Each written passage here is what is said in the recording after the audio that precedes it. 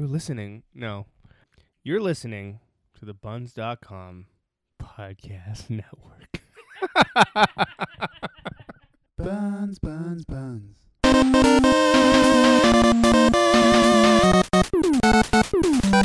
Hello, lovers.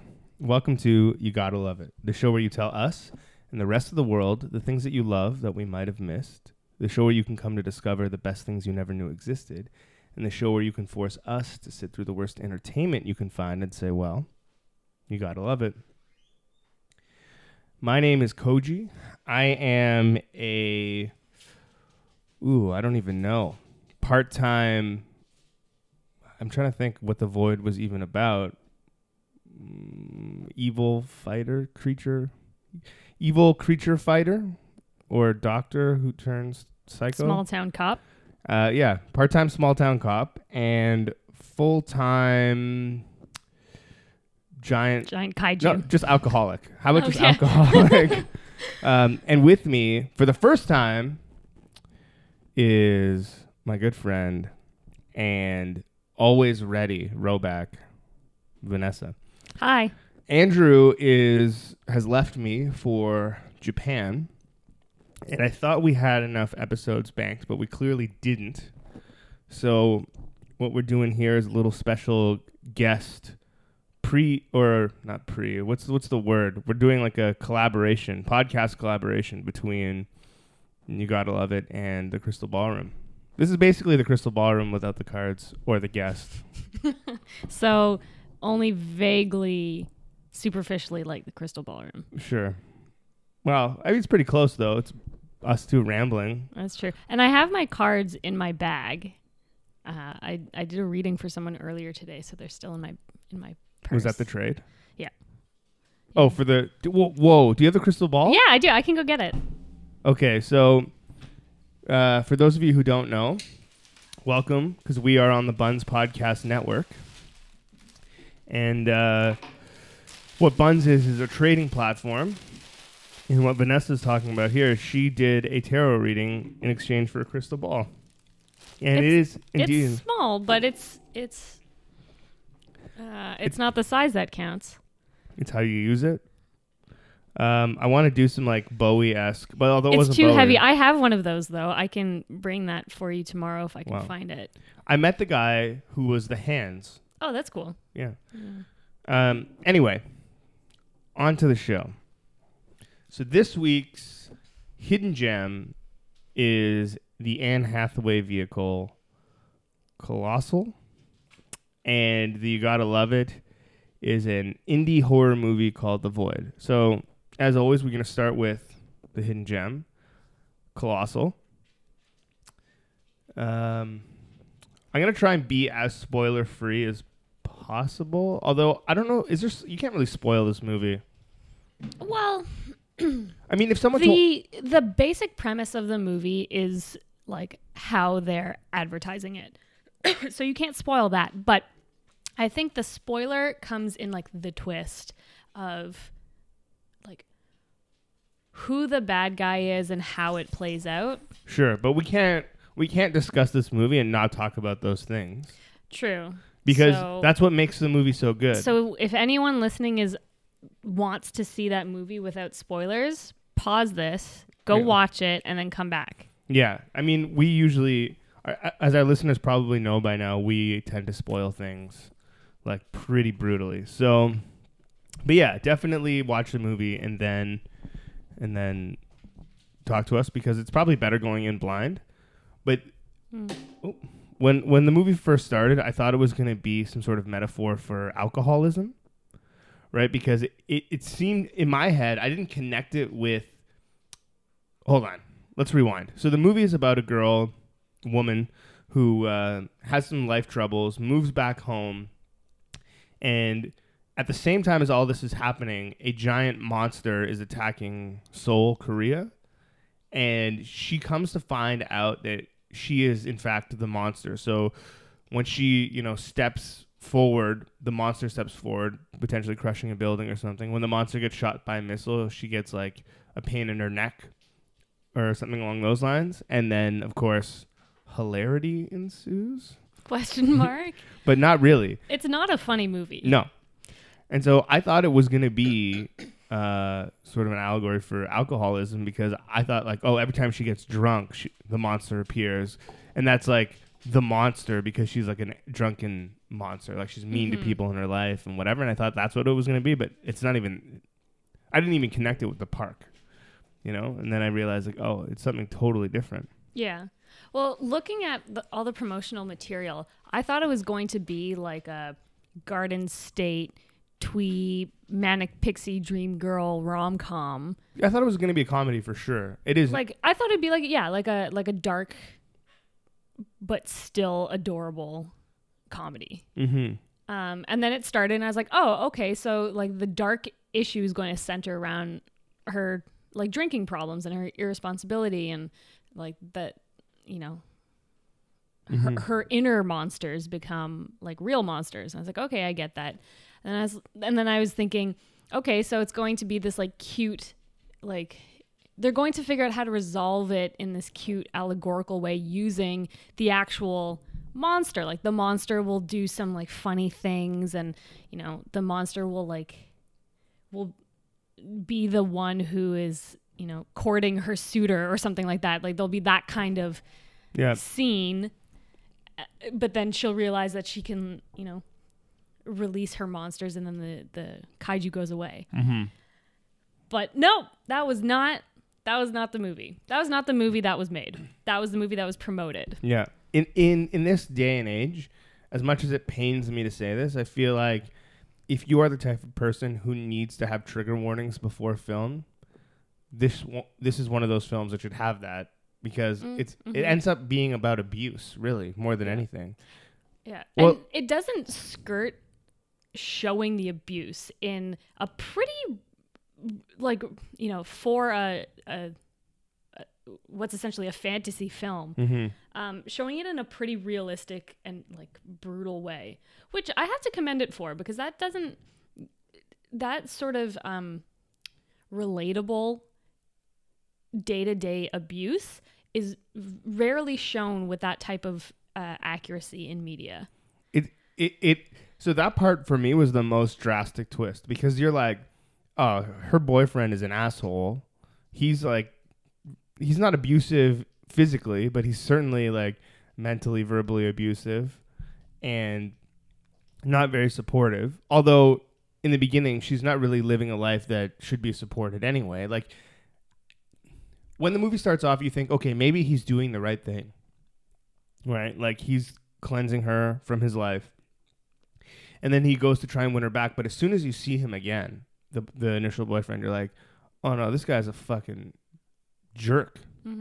Because at first he's berating her for having no aspirations and just partying all the time, which I feel like sometimes people need that wake up call. So I was like, okay, I'll give you a pass on that one, right? But then he comes back and he's like, you work in a bar? Like, yeah, why? That's better than the nothing that she was doing before. So like, relax, buddy. Yeah. You know, but then the hometown friend turns out to be like the biggest jerk of all time. The guy you think like he's super nice, and then like some weird shit happens, and then he's like super nice again, and you're like, okay, well then maybe it's fine now. Like maybe he was just. Well, it's funny that you say that, because viewing it as a woman, like for me, the second that the childhood friend shows up, I'm just like, ugh, he's creepy and weird and gross. But it's not, but it's not because he's specifically, it's kind of what he's not doing as much as what he is doing. And so it's interesting that for you, you're like, oh yeah, he's the one that she falls for, like obviously. And then there's this big twist. But for me watching it, like I see red flags that if I met this guy in real life, or if one of my friends was dating this guy, I'd be like, I don't like him. See, I didn't necessarily think that they were going to, like, I honestly thought she might get back together with the boyfriend. I wasn't really thinking that she might end up with him, but he seemed helpful. Like he had gotten her furniture and he wasn't really asking for anything in return. And then once she started working for him, that's when I started to feel a little bit like, this is kind of strange now. But Well, there's all these little red flags scattered throughout the movie before it's sort of shown to you how bad he really is. But off the top of my head, there's one of the very first scenes that you see a whole bunch of people interacting in is when they're at the bar and the dumb guy is like making a move on Anne Hathaway. And the childhood friend, we should probably look up the names of these people. I think it's Oscar. Okay. Well, I mean, you can just use his real name. Jason Sudeikis is the childhood friend. Yeah. So he like flips out on like the dumb guy who's like, you get as the movie goes on, you get the idea that he was sort of the whipping boy before Anne Hathaway shows up. Sure. Because he's like this like big burly like jockish dude, but he's dumb as a post, like really meek and sweet and nice. But yeah. So you get the idea that he's the one who gets beat up on sort of in their friend circle. Well, I just got the impression that he was jealous. Like he was just a super jealous But dude. even that is like, okay, what claim does this guy have on Anne Hathaway, who he's literally not seen in probably 15 years or something like that? Yeah. Like if she she is an individual who has like no connection to him whatsoever beyond them growing up together. She has no obligation to him. And the same thing with this guy. Like he has no obligation to Jason Sudeikis either. Yeah. So for him to respond the way he does in the movie is like insane. It's insane. So this is interesting. I think, because I don't know if Andrew and I would have gotten into this sort of conversation, but when I first saw it, like, let's remove the entire context of the rest of the movie. When that scene first came up, I kind of gave it a pass because I thought two things. First thing, like if we're being really honest, first thing is like, as a guy, if I was in that situation with my friends and another one of my friends was like, hey, this is so-and-so, whatever, we're having drinks, I would just assume, like, I wouldn't personally make a move until I had talked to him and been like, yo, are you guys like a thing? And if he was like, yeah, no, then, but I wouldn't have done anything otherwise. But more than that, I think that like it was her sort of reaction to the like slower guy trying to go in for the kiss. She was like, whoa. She was kind of freaked out about it, that he kind of was like, yeah, what are you doing, man? Like, I get that. I agree with, and I think that was actually a misstep in the way it was directed. I think she should have responded not so, because I mean, like that is, I think, not an unrealistic response in real life. I think you just like, what the like, if that wasn't on your mind, you just be like, what the hell, man. But I think for storytelling purposes, she shouldn't have responded like so dramatically, because it sort of gives him a, quote unquote reason to flip out. Yeah, I agree. If she had just been like, no, kind of playful about it, then and then he still flipped out, it would have like, it would have been more obvious that there, and maybe that was like part of the point, because if that had happened, would you have like keyed in that he was a bad guy? Maybe. Well, maybe sooner. You definitely key in that something's up. Yeah. Like you already do, because he does overreact a little bit. But I guess as a guy, I can kind of brush it off and just be like, okay, that's like part looking out for your friend, part jealousy. And so like I'm just like, yeah, okay, whatever.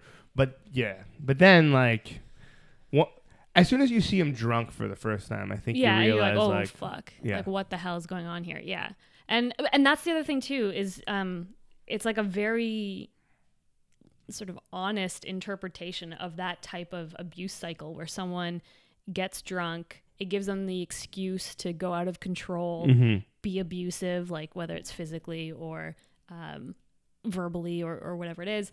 And then the next day they're like, oh my God, I'm so sorry. I'll never do that again. Like, please forgive me. Like, I know that was so bad. But that's all it is. It's just, it's a manipulation tactic to get the other person back in a position where they can be abused again. And well, he takes it to an extreme though, right? Because like she is his employee, and he starts doing weird shit. Yeah. Well, because there's another part before that too where he gets weird. I can't remember exactly. Before He like really like gets weird and shitty at the bar. Forget what it was exactly. Well, he orders her around at one point to like, That happens later. That's the fireworks part. No, before that. There's one other point before that where he asks her to do, like they're talking about doing something, and then he's like, well, are you going to do it? And I was like, whoa, okay. Yeah, that might be, I can't remember now. I'd have to go back. I didn't take notes, which I should have done. Because the fireworks part is after he. That's when the boyfriend comes to like fetch her. Right. But yeah, and even so, like another like red flag is the way that he's talking about his ex-girlfriend. Yeah.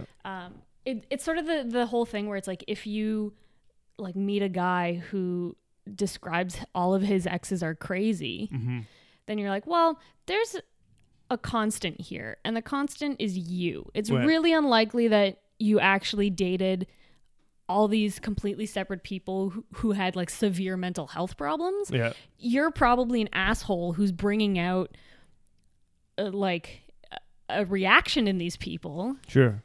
Which then you are justifying in your head as being like, oh, these are just, bitches be crazy. I think that's the theme of the movie, right? Is because she is in that same situation where she's kind of attracting these like losers or like these abusers or whatever, but like she's also kind of shitty herself in the beginning of the movie. And I think it's not until she realizes that like, oh, I'm also the problem, and kind of leaves to do what she's going to do at the end of the movie. Yeah. It's not until then that like she starts to get better. And then she has that cry at the bar or whatever. I haven't decided if I like that she sort of gets redeemed at the end, because the movie does have a weird like man-hating vibe to it, which made me a little uncomfortable to watch, because the guys, there are no redeeming male figures in the movie, and the movie is centered around like relationships. Like the whole premise of the movie is like the relationship that she has with these different people, and abuse and the simple unhealthy relationship.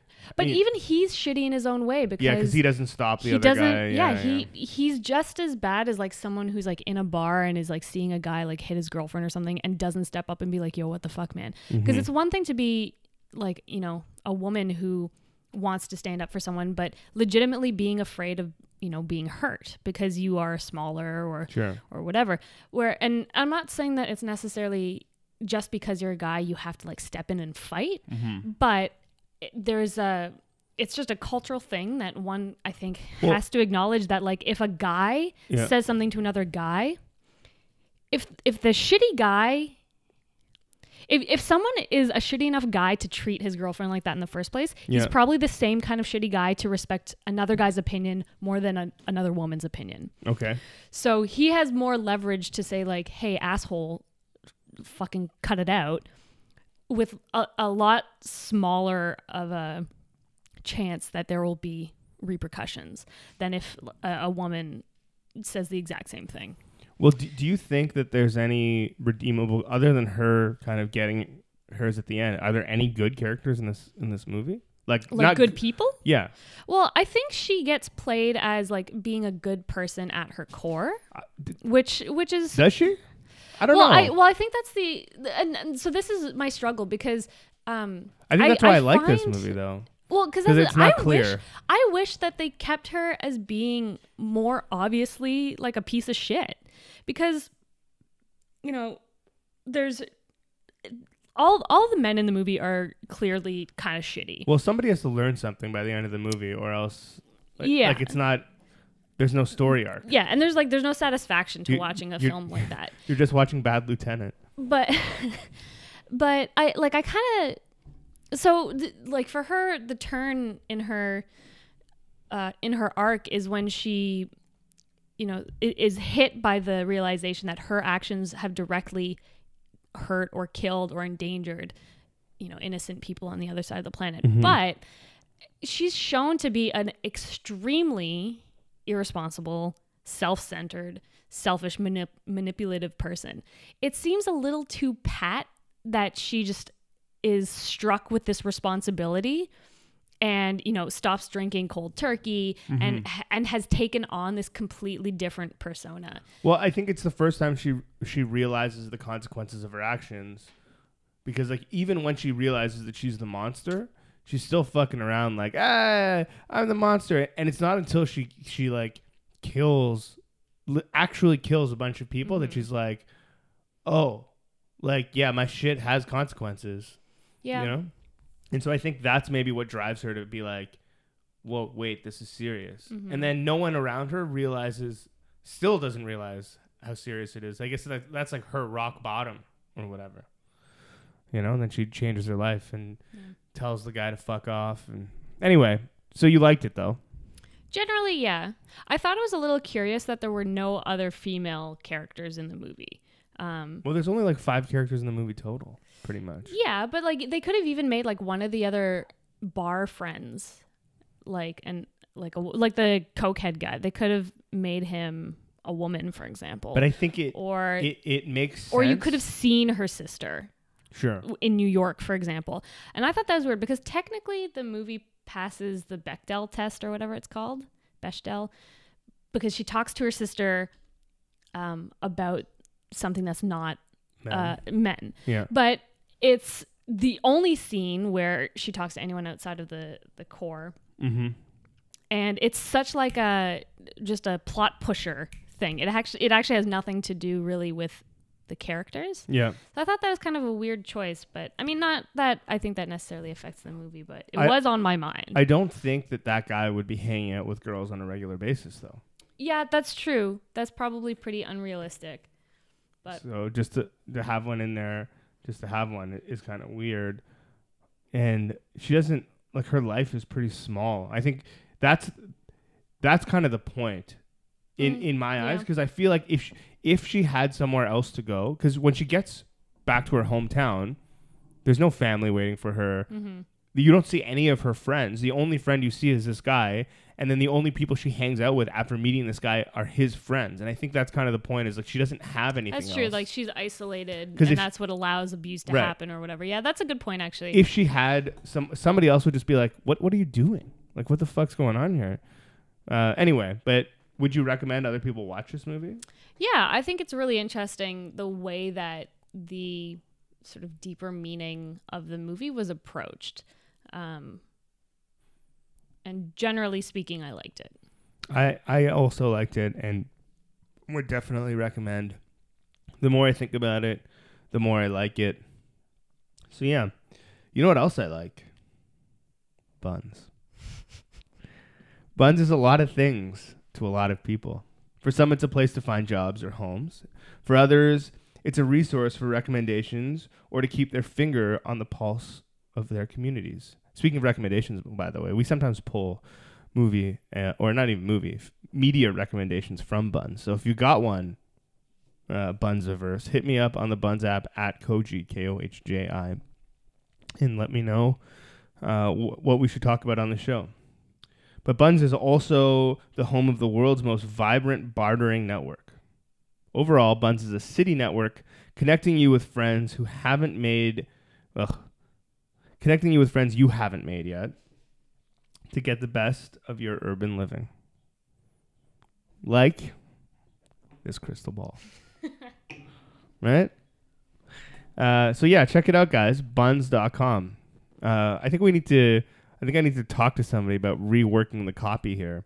It's available on the Apple App Store and the Google Play Store, or you can just log in at buns.com.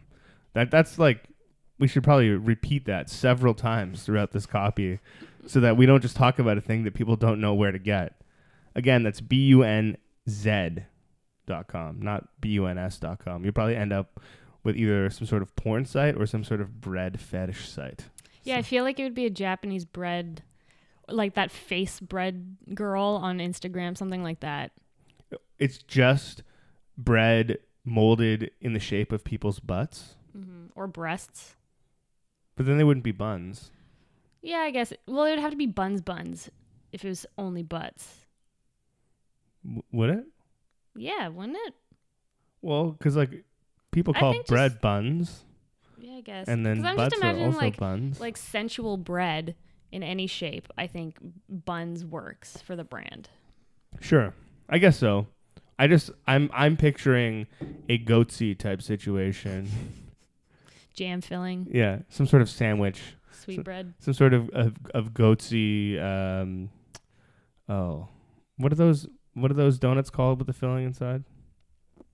Like Berliners? Anyway, some sort of jelly filled donut goatsy type situation, but it's shaped like a butt. Anyway, if you have one of those, trade it with me on buns.com. Are there any baking buns, hot cross buns? Speaking of leaky assholes, let's talk about The Void. I have a sense that this movie made you want to void yourself, or you thought it was somebody else's void because you did not like it at all. I liked it. I didn't like it. So we had to love this film, but first, why don't you tell us what it's about? Okay, so The Void is ostensibly a Lovecraftian horror film set in a small town where it turns out that there is a creepy small town cult that is trying to open up a portal to a demonic plane that has the key to everlasting immortal unlife. More than that, though, it can bring back, can sort of imbue people with the spirits of the dead. Yeah. And so it's all kind of, this even kind of is part of my beef with the story. I didn't quite understand that. I didn't get the movie well enough to be able to explain it succinctly and completely. Oh, really? Okay, so yeah, because essentially, so much of the plot line is just explained as exposition through like voiceover. Rather than actually being part of the film. Yeah, it is pretty lazy. I'll give you that. But essentially, the idea is there's a doctor who I believe was like a well-respected doctor who has saved many lives, but was unable to save the life of his child. His daughter dies, and he becomes obsessed with trying to bring her back. And it's kind of like a Full Metal Alchemist type situation. He becomes obsessed with dark magics in order to, bring back the life of his daughter, which he sort of succeeds at, kind of. Technically? Yeah. Well, I mean, again, like Full Metal Alchemist, the daughter just comes back as a homunculus, whatever it's called. This weird monster creature. Nasty ass monster. Which is one of the parts of the movie that I loved, by the way, but we'll get to that in a second. Anyway, so he becomes obsessed with these dark magics to the point where I think he loses sight of what he was actually trying to do and then just becomes obsessed with gaining ultimate power. And well, from what I can tell, the whole reason for his craziness is the classic Lovecraftian. He's exposed to knowledge which human minds can't fathom, and it makes him go totally bananas. Sure. Yeah. So my problem with the film, and then I'll tell you about the stuff that I liked because that's why we're here. But my problem with the film, the number one flaw that I saw was, why did he have those cultists stop these people from leaving the hospital? Initially the argument could be made that he wanted to steal that guy's wife and use her to birth the daughter. But he doesn't, because that's the whole reason that girl is in the hospital, because she's been impregnated. Right, but we don't know that at the time. Right? You don't find that out until the end. Okay, yeah, but if we're treating the movie like it's a world that exists, sure. The world doesn't require those people to be locked into the hospital. But that's what I'm saying. That's my problem with it, right? I'm like, why? And again, you could almost argue that like maybe he uses that guy's wife to birth that whole weird section of the hospital that shouldn't be there. No, because it's already there by the time he tries to like. Oh yeah, yeah. That's already there. Right, he takes her to the morgue, but like, she had all that weird shit growing out of her. Right. But that doesn't happen until after he brings her to the morgue and like does his freaky surgery. Sure. But like, what did he do? What was that surgery doing? I think the surgery put that weird stuff in her body. Yeah, for what reason though? But exactly. Okay. There's no reason, because he thought it looked cool.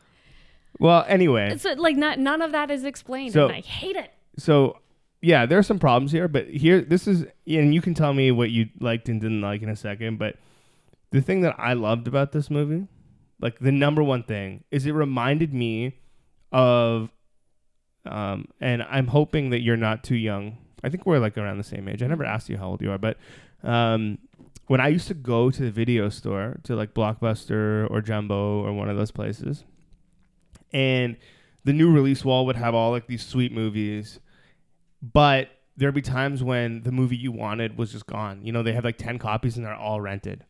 So it's essentially like you go now into the inside aisles and you're like, okay, well, whatever. I don't know what I'm going to see. That's how I like discovered Puppet Master and Toxic Avenger, and I don't know. I can't even think, like some of my Equilibrium as an example. Have you seen that, by the way? No. Christian Bale? Mm-mm. It's like better than The Matrix almost. Anyway, trust me. Anyway, but like you're kind of just like looking at the inside aisles and you're like, yeah, you know what? I'll take this movie. And it's not going to be the movie that you wanted to see, but it's like entertaining in like a weird sort of Saturday night high school or like junior high movie sort of way. You're like, this is fun. And you're like, you and your buddies are sitting around talking shit about the movie while you're watching it. And that's kind of what this reminded me of. It's like one of those not quite there horror movies, but there's enough there where you're like, yes. And it's a return to creatures, which is something that like in the, I guess, early 2000s when the whole Japanese horror movie thing took off, and it was like The Ring and the one about the house, which I can't recall the name of. Probably House. Maybe. It could have been. I mean, Hugh Laurie might have been in it. I'm not sure. But, yeah, I was like, so what? Now the evil creatures are just like these faceless, unseen things. Or like Paranormal Activity is like a perfect example. Or even Blair Witch. I'm like, no, this is not what I want. I want there to be tangible, weird monsters or monster or killer or whatever roaming around, people trying to get away from this person, because that's like the entertaining part of horror. Like I understand trying to create a psychological thriller and like doing weird stuff and whatever, and that's fine, as one-offs for me, but as like a genre in total, I want horror movies to be more like this one. And it's been a while since I've seen a horror movie like this one, so I was like, yes. Well, this movie is definitely done as an homage and to some degree like a pastiche of that 80s body horror Sure. style, Cronenbergian. And it was cool though. Like the cultists were cool. The like giant black triangle thing was cool. Yeah, the visuals in the movie, I have no argument with. I think that the monster VFX are incredible. When the guy comes back as like the, I don't know, ultimate creature, whatever it is, I'm like, cool. Yeah, like they But did that sucks, really. but- Yeah. They did that stuff really well. Which and the other side of that, which I appreciate, is that it's shown, it's lit. Yeah. It's not just a goopy arm coming out of black shadow. It's not implications. Yeah, they show it, and they're proud of their craftsmanship, which, in my opinion, I think is the only saving grace of this film.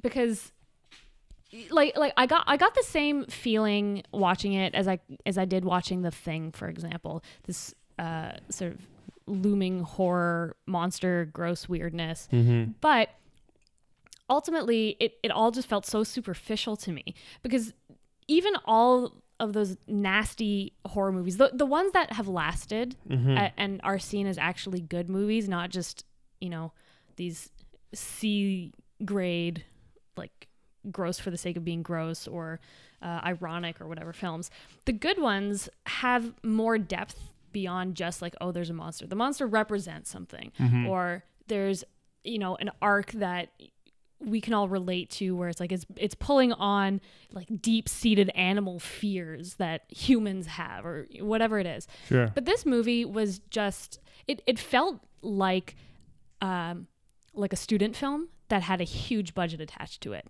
It felt flat and unexplored in that sense. Like the scripting was awful. The characters I didn't give a shit about. The stuff they were saying and doing made no sense. Yeah, you know what? I had hopes for sure that it was going to be in the same way that Stranger Things kind of pulled on some heartstrings, where it was like, okay, it harkens back to Spielberg type stuff and like some horror elements, but more like the sci-fi Goonies type of deal. I wanted this to be kind of like that, but for like 80s, 90s horror. And yeah. Well, I just wanted the movie to kind of pick a side and stick with it. And so the first pretty much half or so of the movie just like took forever as far as I was concerned. Because it's sort of doing this slow build where it kind of explores the characters, but not really. So I don't care about the characters. I don't care that he is, this is his estranged wife. I don't care that this is like a young girl who's pregnant and no one knows who the dad is. Like, none of that matters. They should have explained it a little further. Or cut it. Well, either or. The way that I feel the girl had to be... Like, they should have made more of a mystery of who's the baby's father. Yeah, that's what I mean. It's like they should have either gone all in and making this like a character exploration that we connect to the people and we're like, oh no, it's so sad. She's a young girl. She like the dad's gone. And then it's like the big twist. You find out that she's been impregnated by like the evil guy and you're like, oh shit. Yeah. Or just cut that out altogether and just give me straight gore like from minute 5. Like they dick around on both sides. Yeah. And so you don't get like a full like character exploration. So I don't care about the story. You don't get a full like slasher monster creature picture until like the last 20 minutes, which also drags on forever because as much as I liked that dreamy, weird scape thing that they did, it made no sense in the context of the rest of the film, just genre wise, I guess. Right. So it's like if they kind of like pushed more of the movie into that and faster, I would have been down with it. Yeah, I think that the guy and his wife didn't need to be estranged. They could have just been a loving couple and just been like the everyman of the movie. And then they should definitely have explored the like crazy guy and his, was that his son or something? Who knows? Right, yeah. Who fucking knows? It's like, but okay, like, why are they there? Who are they? How do they know what they claim to not know, but obviously know? Yeah. Why is nobody except for the hospital intern like freaking the fuck out? The druggie didn't have to be there either. That was unnecessary. Yeah, unnecessary. And like, so yeah, all of it just felt like they wanted to make something that was cool rather than an actual good movie. So what did you like about this movie? What did you love? I thought the visual effects were amazing. That's it? That's pretty much it. Because I was, like I've said this to you before, I was expecting a certain movie because I was on board with The Void when it was an Indiegogo campaign. Yeah, you were trying to get me to go see this in the theater. Yeah. And all of the promo stuff for the movie looked amazing. I thought this was going to be a like balls to the wall, like psychedelic cult Lovecraft horror film. And I was like, this is going to be fucking awesome. And then we just get this sort of like milquetoast, like neither here nor there genre wise movie. Sure. And so it's like so my main beef, if I had to pick one thing that I hated the most, was it had the trappings of a Lovecraft film with none of the depth. They show us for a brief split second like the spooky book, but we don't get a close look at it. Nothing's explained in the book. We get some like blurry Polaroid photographs of like the meth head and you're like, oh no, he's in on it, but he's actually not. Like, unnecessary. And then the whole thing with like the doctor, because Lovecraft is just based on like, it's like too horrific to imagine. Right. And the monsters do a good job of being like, okay, if you could try to imagine, if these monsters exist in like 4 dimensions and we can only cram it into 3 when it comes to Earth, they do a good job of showing that. But yeah, I think it's pretty good. And like even when they like get like their faces shot off, those like weird tendrils come out. And yeah. So that part is like cool, but then it's like, okay, the other half of that is the whole psychological effect that it has on people. And it's like the meth head should have been like a normal dude who went nuts because of all the crazy here's the thing. Lovecraft shit. What should have happened, in my opinion, would be to make the meth head guy and like, let's say the guy and his son or whatever, let's just say it was his son, I don't even know, maybe they're like uncle. I think he like adopted him because he said something about how the monsters took his family or something like that. Right, but and then we get this weird flashback where it's like the guy, like the man, the old dad guy, like it's like his family home or something. And he's like, you should have saved them or something. Like, yeah, none of that made sense. What it actually should have been in my mind was that you get rid of the meth head character and instead it's the like son character who has like his throat slashed. Mm-hmm. Is the one that was experimented on in the basement, has gone slightly crazy, and the two of them have come back to get revenge for him going slightly crazy. Yeah, even that is like a small edit, which like trims the fat, gets rid of the sort of unnecessary characters, and gives you more of a reason to care about anything that's happening. And then like the other side too is like the doctor was such a wasted opportunity where they frame his craziness as being a result of losing his daughter. Right. But he should have been like, you know what, this is awful, and you like never fully heal from that. But like, I'm okay. I've moved on.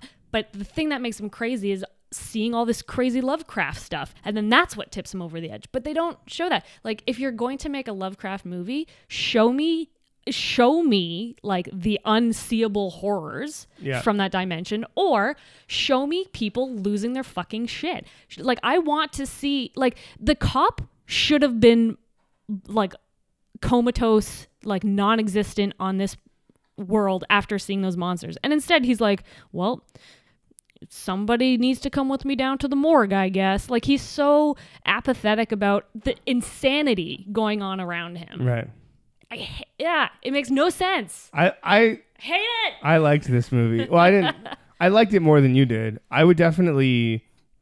I mean, in the right circumstance, watching this movie with the right people, I think would be fine. It's not something that I would tell everyone to avoid at all costs. But I feel like you have a different stance. But you mentioned earlier that, you know, it's not on the list of your favorite horror films, or like, you know, it's not up there with The Thing as an example you gave. But what are some of the other horror movies that you would kind of, you know, like, what would you put up there instead of this movie? What other movies would you put on? I know it's pretty much almost anything, but like, you know, best of the best here. Yeah. Well, like, I'll be honest, I don't tend to want to watch horror films. That's not my go-to. What I would say is I watched this movie because I thought it was going to be like a freaky psychedelic trip out. And it wasn't. So if I was to recommend a movie that made me feel the way I wanted The Void to make me feel, the first thing that comes to mind is Altered States. Okay.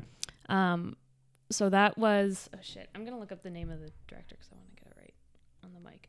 I'm trying to think of what some of my favorite horror movies are. Have you seen High Tension? That's one of my favorites.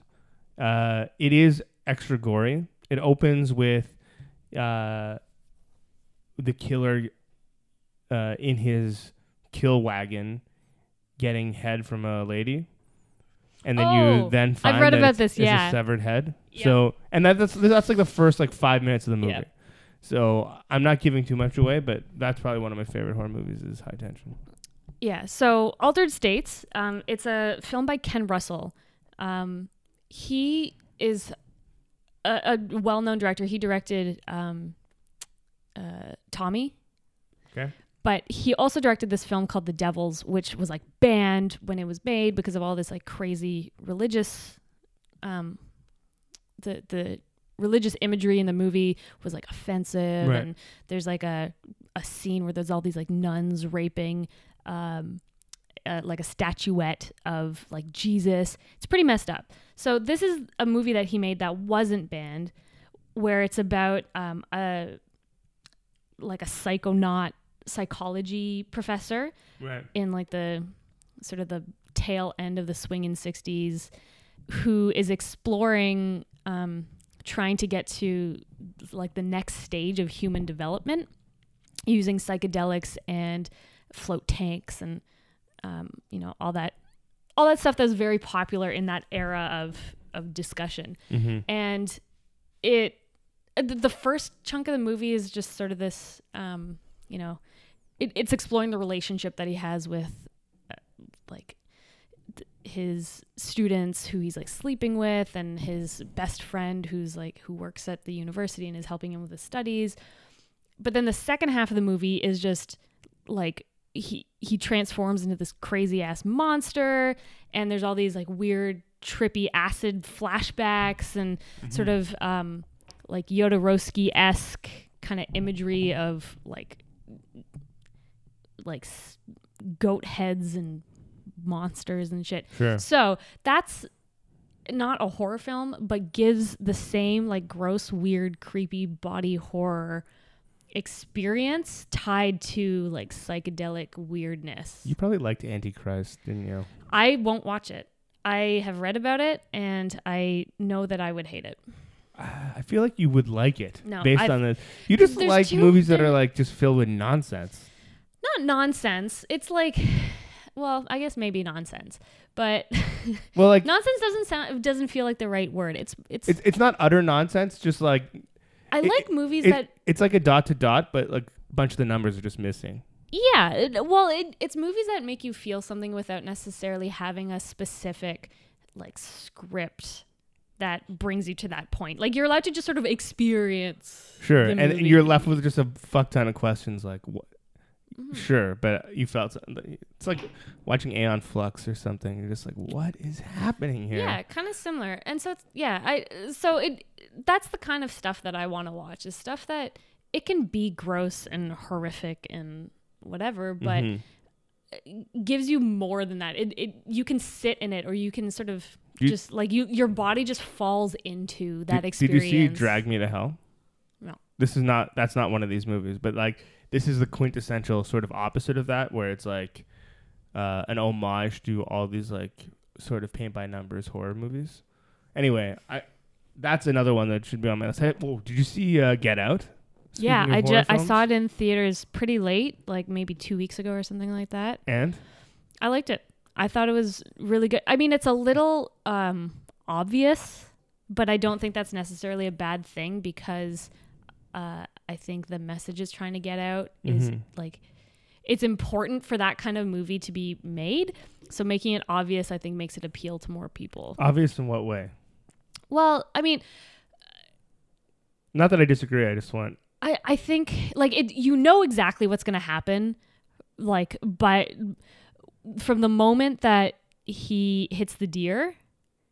You think? Yeah, everything forward, you're like, okay, yeah, I can see that coming. Oh, I know like how this is going to get referenced later in the movie. Huh, that's interesting. Like, I was not surprised at any point in the movie. I was a little there were some things that I was like could go either way, and went one way, and where I thought maybe it would go the other way. But what I loved about that film, just from a pure movie perspective, is just there's nothing wasted. Literally everything is everything gets referenced back. Even the very subtle conversations at the beginning of the movie, you're just like, wow. Yeah. And I just read an article today. The budget for that movie was $4.5 million, and it's already made $200 million. That's amazing. Yeah, good on you, Jordan Peele. Yeah, and he's got like a fuck ton of deals lined up now for other stuff. Obviously. Yeah. Well, I heard that he's being courted to make Akira. Yeah, they said that. Although if he's smart, he probably wouldn't do it, because like that'd be a death sentence. Yeah. Like, because your first movie is such a big hit, and that's almost destined to be a flop unless it's perfect. Yeah. And how is it going to be perfect? I think the only way that they could get away with it is if they didn't remake it, if they just made it like a exploration of the story in the same world kind of a thing. Like, that's hard. Yeah, and that's hard to do too. But I think that's the only like potential parachute that he's got to rely on for that movie. Sure. If he takes it. Okay. Well, I think that now's a good time to move on to recommendations for the week. What should I recommend this week? I'm trying to think of how my week has played out. If I've even... I want to recommend something so badly, but it's a movie that we're going to be talking about in a future episode of the show. So I don't want to spoil my sort of stance on the film by recommending it before we actually talk about it in one of the episodes. So maybe, do you have a recommendation that you can throw down for some people? Other than Altered States? Yeah.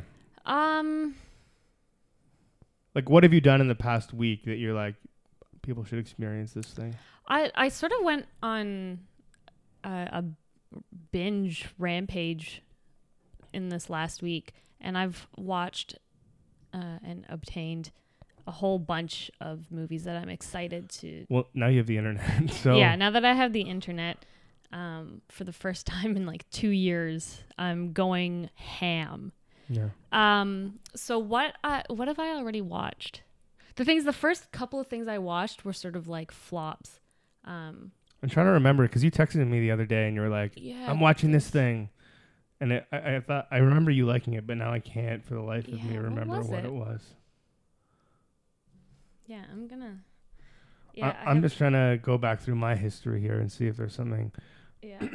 I watched Cat Soup again recently. Oh, yeah, you were saying that. I don't even know what that is, really. So it's a Japanese animation about cats. There's a little cat boy and his older cat sister, and his sister is ill, comatose, something like that. There's no dialogue. And so his sister dies, essentially. He goes into like the netherworld and sort of accidentally saves half of her soul, brings it back. And so she's awake, but she's like a vegetable pretty much. Cool. So the movie is them trying to find the other piece of her soul and bring it back.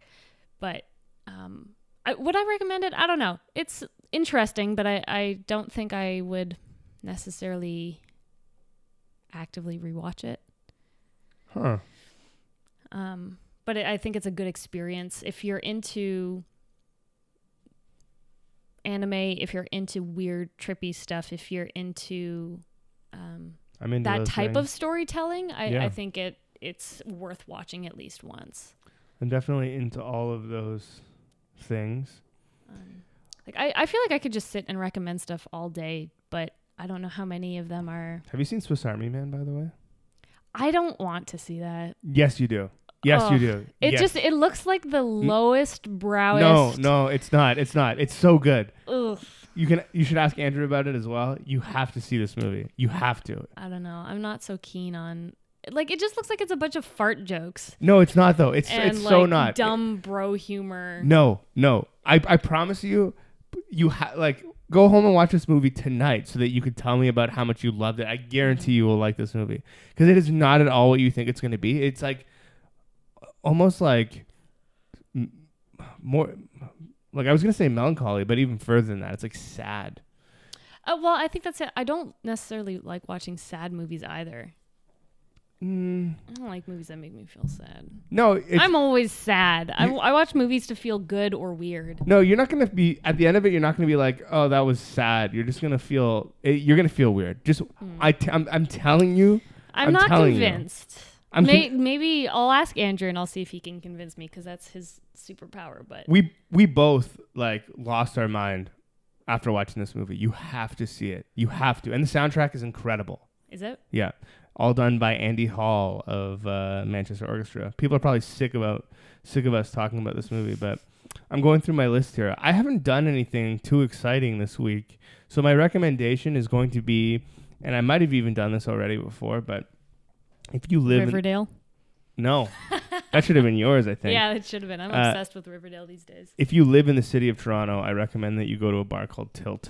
Hey. Because it's awesome. I mean, if you listen to this podcast, then there's a good chance, there's like a 99.9% chance that this is the place for you. Yeah, there's a high demographic overlap, I think. Yeah, it's a $5 cover And you're like, what cover? Like, I don't want to go to this place. But you do, because it's all just filled with arcade games, pinball machines. There's a Nintendo 64, a regular Nintendo, skee ball. They serve like popcorn and hot dogs and corn dogs and poutine and stuff. And all the games are free with cover. So yeah, I've described it to Koji before as being like the hangout, the Foot Clan hangout in the Teenage Mutant Ninja Turtles movie. yeah. It has that same vibe. There's always like a movie being projected on the back wall and like a live DJ. Mm-hmm.